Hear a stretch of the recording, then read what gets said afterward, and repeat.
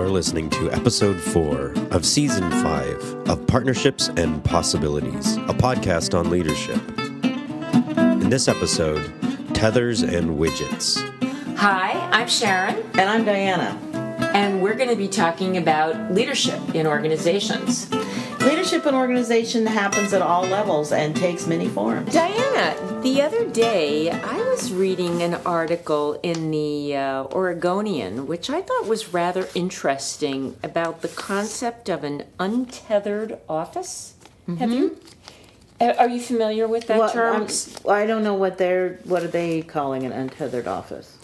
Well, they're saying that this was a description of a company in Los Angeles, I think it was, and they basically, Los Angeles, they basically have eliminated designated spaces for everyone. Yeah. Everyone in the organization. And so when people come to work, they simply find a place to work, and they can choose between a slightly enclosed space that will give them some more privacy if they need it, or they can. There are sort of designated cluster areas. So, like, all the legal people might be in the west corner, and you can go set up shop next to them if you're in that department. And the idea is that everyone carries everything they need on their laptop, and they have, I think, one small file drawer somewhere that maybe is also portable. I can't remember for sure, which they can access, where they can actually put paper copies of things. Right. And I was thinking... Yeah, that's actually...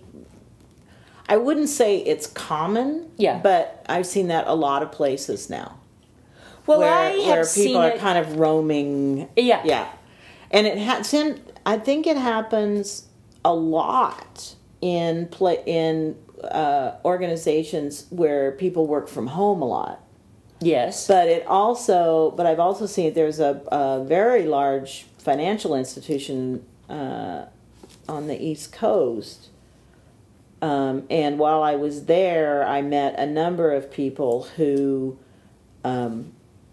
basically were in that position. They could work anywhere in the company, but there wasn't a specific somewhere for them. And all around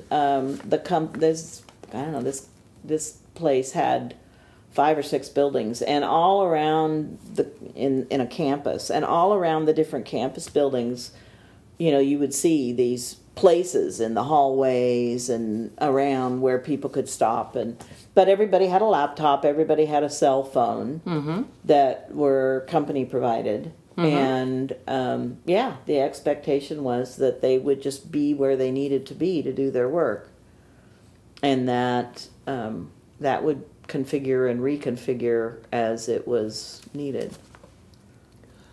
Well, I've seen it done even quite some time ago, where people were traveling a great deal. Yeah. And if you had 20 salespeople, but at any given time only 10 of them were ever going to be around, you had 10 desks and people just parked when they were in. But for people who essentially are at work most of the time, what would be the implications of working in a space where nothing was yours, where no photos, no books? I put myself in that position, and I think, personally, and maybe it's my age, but I'm not ready to go to a completely digital life. Right. I need, when I'm writing something sometimes, to look up that one paragraph in one book where so-and-so was talking about such and such, and I can see it, it's on the left-hand side of the page, and I kind of need to thumb through the book and find it. I could never do that digitally. I just couldn't do it. Right. Because I have a visual memory of how I learned it. Yeah. Right. And the assumption is that every book that these folks might want to refer to is they have as an ebook somewhere in their. So these are people who didn't start collecting books before 2000 or 2005 or something, right? I mean, they don't. But if that's the case, that's the case, then this is a concept. If what you're saying is true, that almost automatically precludes or excludes older people. Mm-hmm. That's wrong to me. I mean, I don't think that we're ready as a society or culturally. I just don't think it's right that we say that if you're over 40 and so you have any memory of real books, that you're useless because you can't function in this exclusively digital environment. Well, the other part of that you mentioned in passing is the idea of kind of personal space. That too.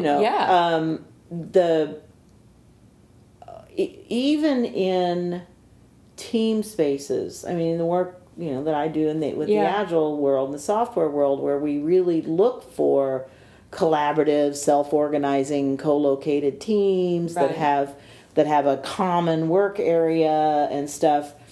There's all the ones that I've seen be really successful. They have also figured out how to accommodate for everyone to have a bit of personal space, a place to keep their pictures of their kids, a place to put their coat, for God's sakes. I mean, just to store their lunch, whatever it might be. And so there ends up being this idea of, or to take a personal call. Mm-hmm. So there ends up being this idea, this concept of caves and commons, which is there are areas where we all work together, where maybe pairing stations are set up, or tables we can sit around and have a meeting or a conversation. And then there are private spaces where two people can go to have a more private conversation, or someone can go to have a private phone call, or that sort of thing. And in addition to that, they will have some place. And it doesn't always look like a desk, but some place where people can have those kind of personal touch base. A few books, maybe the ones that they refer to the most, or pictures, or those kinds of things. Right. So it's an interesting thing. I think for people who mostly work from home and come into the office one day a week or something, it makes more sense to me. Absolutely. But on a daily basis, 5 days a week, it seems cold. Well, it does, and I think it, I wonder about the message that it sends to employees about, to me, it feels kind of like everybody's an interchangeable part. Mm-hmm. And even though you might rationalize it as, well, it's a more cost-effective solution, it just doesn't feel right to me for most employees. Yeah, I get it for people who work from home and are there rarely. I get it for people who are traveling maybe more than 50% of the time, to have some little area maybe that they share, and so who's ever in you. But even that is not maybe sharing all over the place. It's just perhaps sharing one common space allocated to that particular category of employees. But there's something this really kind of set me back, because I couldn't tell if my reaction to it was just, oh my gosh, this is such a change and I don't like it because it's such a change, or whether there was really something not okay about it, but I think it's the latter. Could be wrong, but as we're talking about it, I mean, I'm not coming away with reasons why I should be thinking this is a better idea. In the first place that I saw this happening a lot, that big financial company, which was maybe 5-6 years ago when I was there quite a bit. When I talked with people who were kind of in that mode, who always had their laptops and their phones with them, and they floated around, and they had, in general, they tended to be folks who had roles in the organization that were kind of cross-cutting, so they needed to be here sometimes and there sometimes.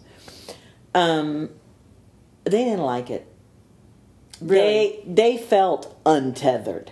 Mm-hmm. They didn't feel a connection that they had felt before when they actually had a place that felt like their permanent place. Mm-hmm. Mm-hmm. And I, whenever I hear, more cost efficient or, economies of scale or economies of whatever, I always stop to think, well, have you only measured the easy to measure costs, or have you measured both the easy to measure and the hard to measure costs? Mm-hmm, mm-hmm. Because there is a cost to setting up a system where people just feel less connected to your company. Right.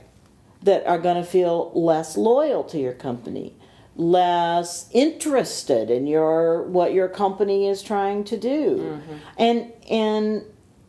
And I don't know if that's an outcome of something like this, but if it is, there's a cost there. Well, absolutely. But it would be very hard to measure it and take it into consideration. Well, it wouldn't be over time. Yeah. If in fact you tried this as an experiment, let's say, and you compared your turnover costs before you made this kind of change and after, mm-hmm. well, that would give you data. But who in heck's going to do that? Right. Because what they're saying is... Or absenteeism, sickness costs. Right. Or, in order to make an idea like this work, the upfront square footage cost to build what they go on to call a free address office... Right.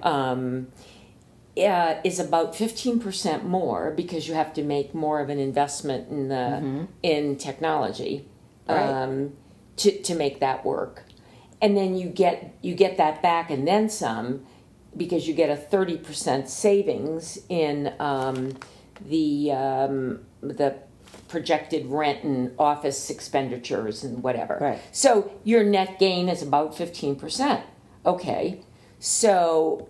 But once you've made the kind of outlay of money to create this, right? Well, then measuring it and saying, "Whoops, we made a mistake," right, could be very pricey. But the implication there is that many of those folks are not going to be there all the time, because if you've got 30 folks, and there are 30 folks there all the time, whether they're tethered to a desk or not, you still have to accommodate 30 folks, right? You're not gonna be able to make any smaller space for those 30 folks, right? But so, if you're gonna say, well, we're doing this untethered office because people are home. Well, but wait, right? If you were to assume that you have 30 folks, and even if they're there. If they're not traveling or they're not working from home, some of them are going to be out sick. Some of them are going to travel sometimes. Some are going to be in meetings. You probably could, if you had 30 folks, you probably could plan, plug-in space for 22 or something and figure that the rest would be doing other stuff. I'm not sure you'd have to plan. Right. 30 spaces for 30 people. That's true. That's true. Yeah. And they point out that, in any situation like this, they have lots of informal spaces where people can, stop and visit or meet and whatever. Right. They have to have the commons. They have the social commons. spaces. Right. Yeah. So, Yeah. At any given time, a certain number of people are going to be there. Right.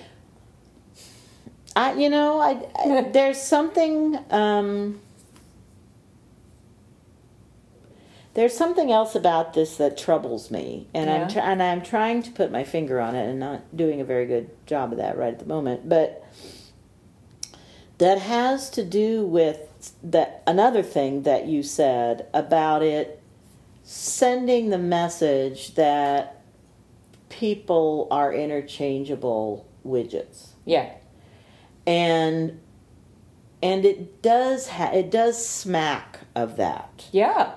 And I guess if we are all doing work that is similar enough that one setup is going to satisfy whatever piece of work we happen to be in, whatever effort we're putting forth,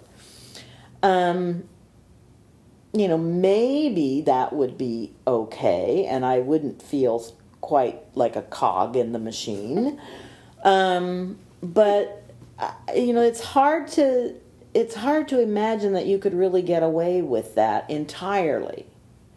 And I think in today's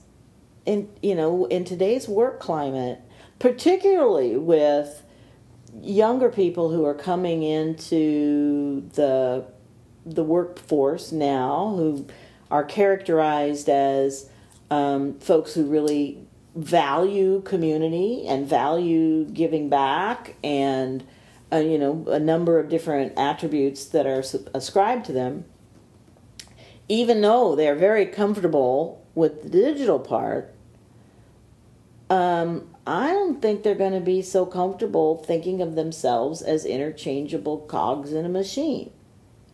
And we all want to be seen for who we are, and have both our sort of universal humanness, but also our human uniquenesses recognized and valued. And I guess that's the other piece I would really want to look at if somebody were asking me about when we want to make this shift. What do you think of it? Is I would say let's really talk to the people who work with you and see how okay they're going to be with this, and how it's going to impact them. I think it would be a really good if you were thinking about doing this sort of thing. I think it would be a really smart move to do some field trips. To go and check out some of the places that actually have this kind of setup and talk to the people there. Try to find a way to talk to them that they, not like, yeah. Well, this article pointed out that one of the advantages of this sort of workplace is that because when people leave at night, they take, their laptop, their phone with them. Basically, they're leaving the workspace clean, and so that when the cleaners come in at night, they can sort of blast everything with some sort of a infrared ray that takes all of the germs and stuff. So for the germaphobes, they would love this because it would be completely sanitized. I thought it was like way weird when I heard that.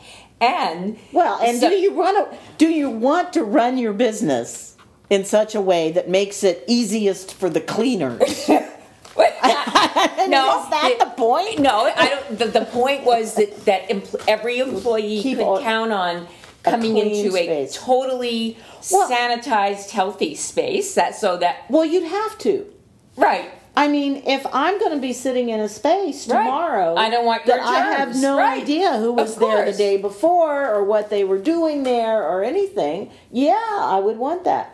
The other thing, though, I wonder about this is the security vulnerabilities. of employees. I mean, we're already hearing a lot of stories about people whose laptops get stolen or whatever, and it's got the entire database in it, or it's got, all the contact information of all the clients. And so there's also some security issues here that would very much have to be dealt with and would have to take into account human frailty. Yes. I forgot my laptop on the front seat of my car. And, so I think, I don't know. I mean, it's an interesting and intriguing idea. And I really wonder if it's fixing more challenges than it's creating. We always think the new shiny thing is going to be better, and sometimes it is. Right. But it also carries with it a whole new load of issues, right? I mean, I remember way back when finally, I hit the 5-year mark or whatever. We had begun our business together, and we were a small business. And there's this thing about if you could survive for 5 years, you're doing okay, right? The most small businesses end within 5 years, and thinking, well, we made it 5 years, we're successful. That doesn't mean we don't have problems. The problems are just different now, right. And I like the problems of success better than the problems of, struggling. But even so, it's not like there are no problems. Right. And so it's interesting to explore what the upsides and downsides of having this kind of office are, and to really be choiceful about what sets of upsides and downsides am I most willing to live with? Right. And what are the implications going to be for my particular business, my particular company, in doing something like this?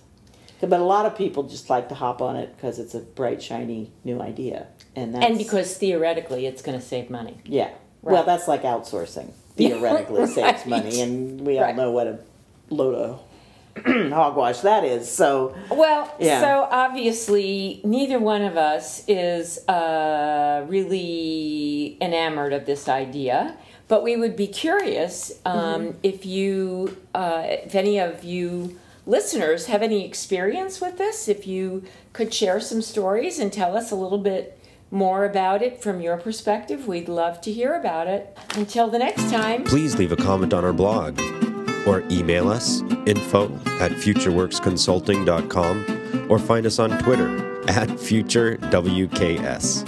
This has been episode 4 of season 5 of Partnerships and Possibilities. Thanks for listening.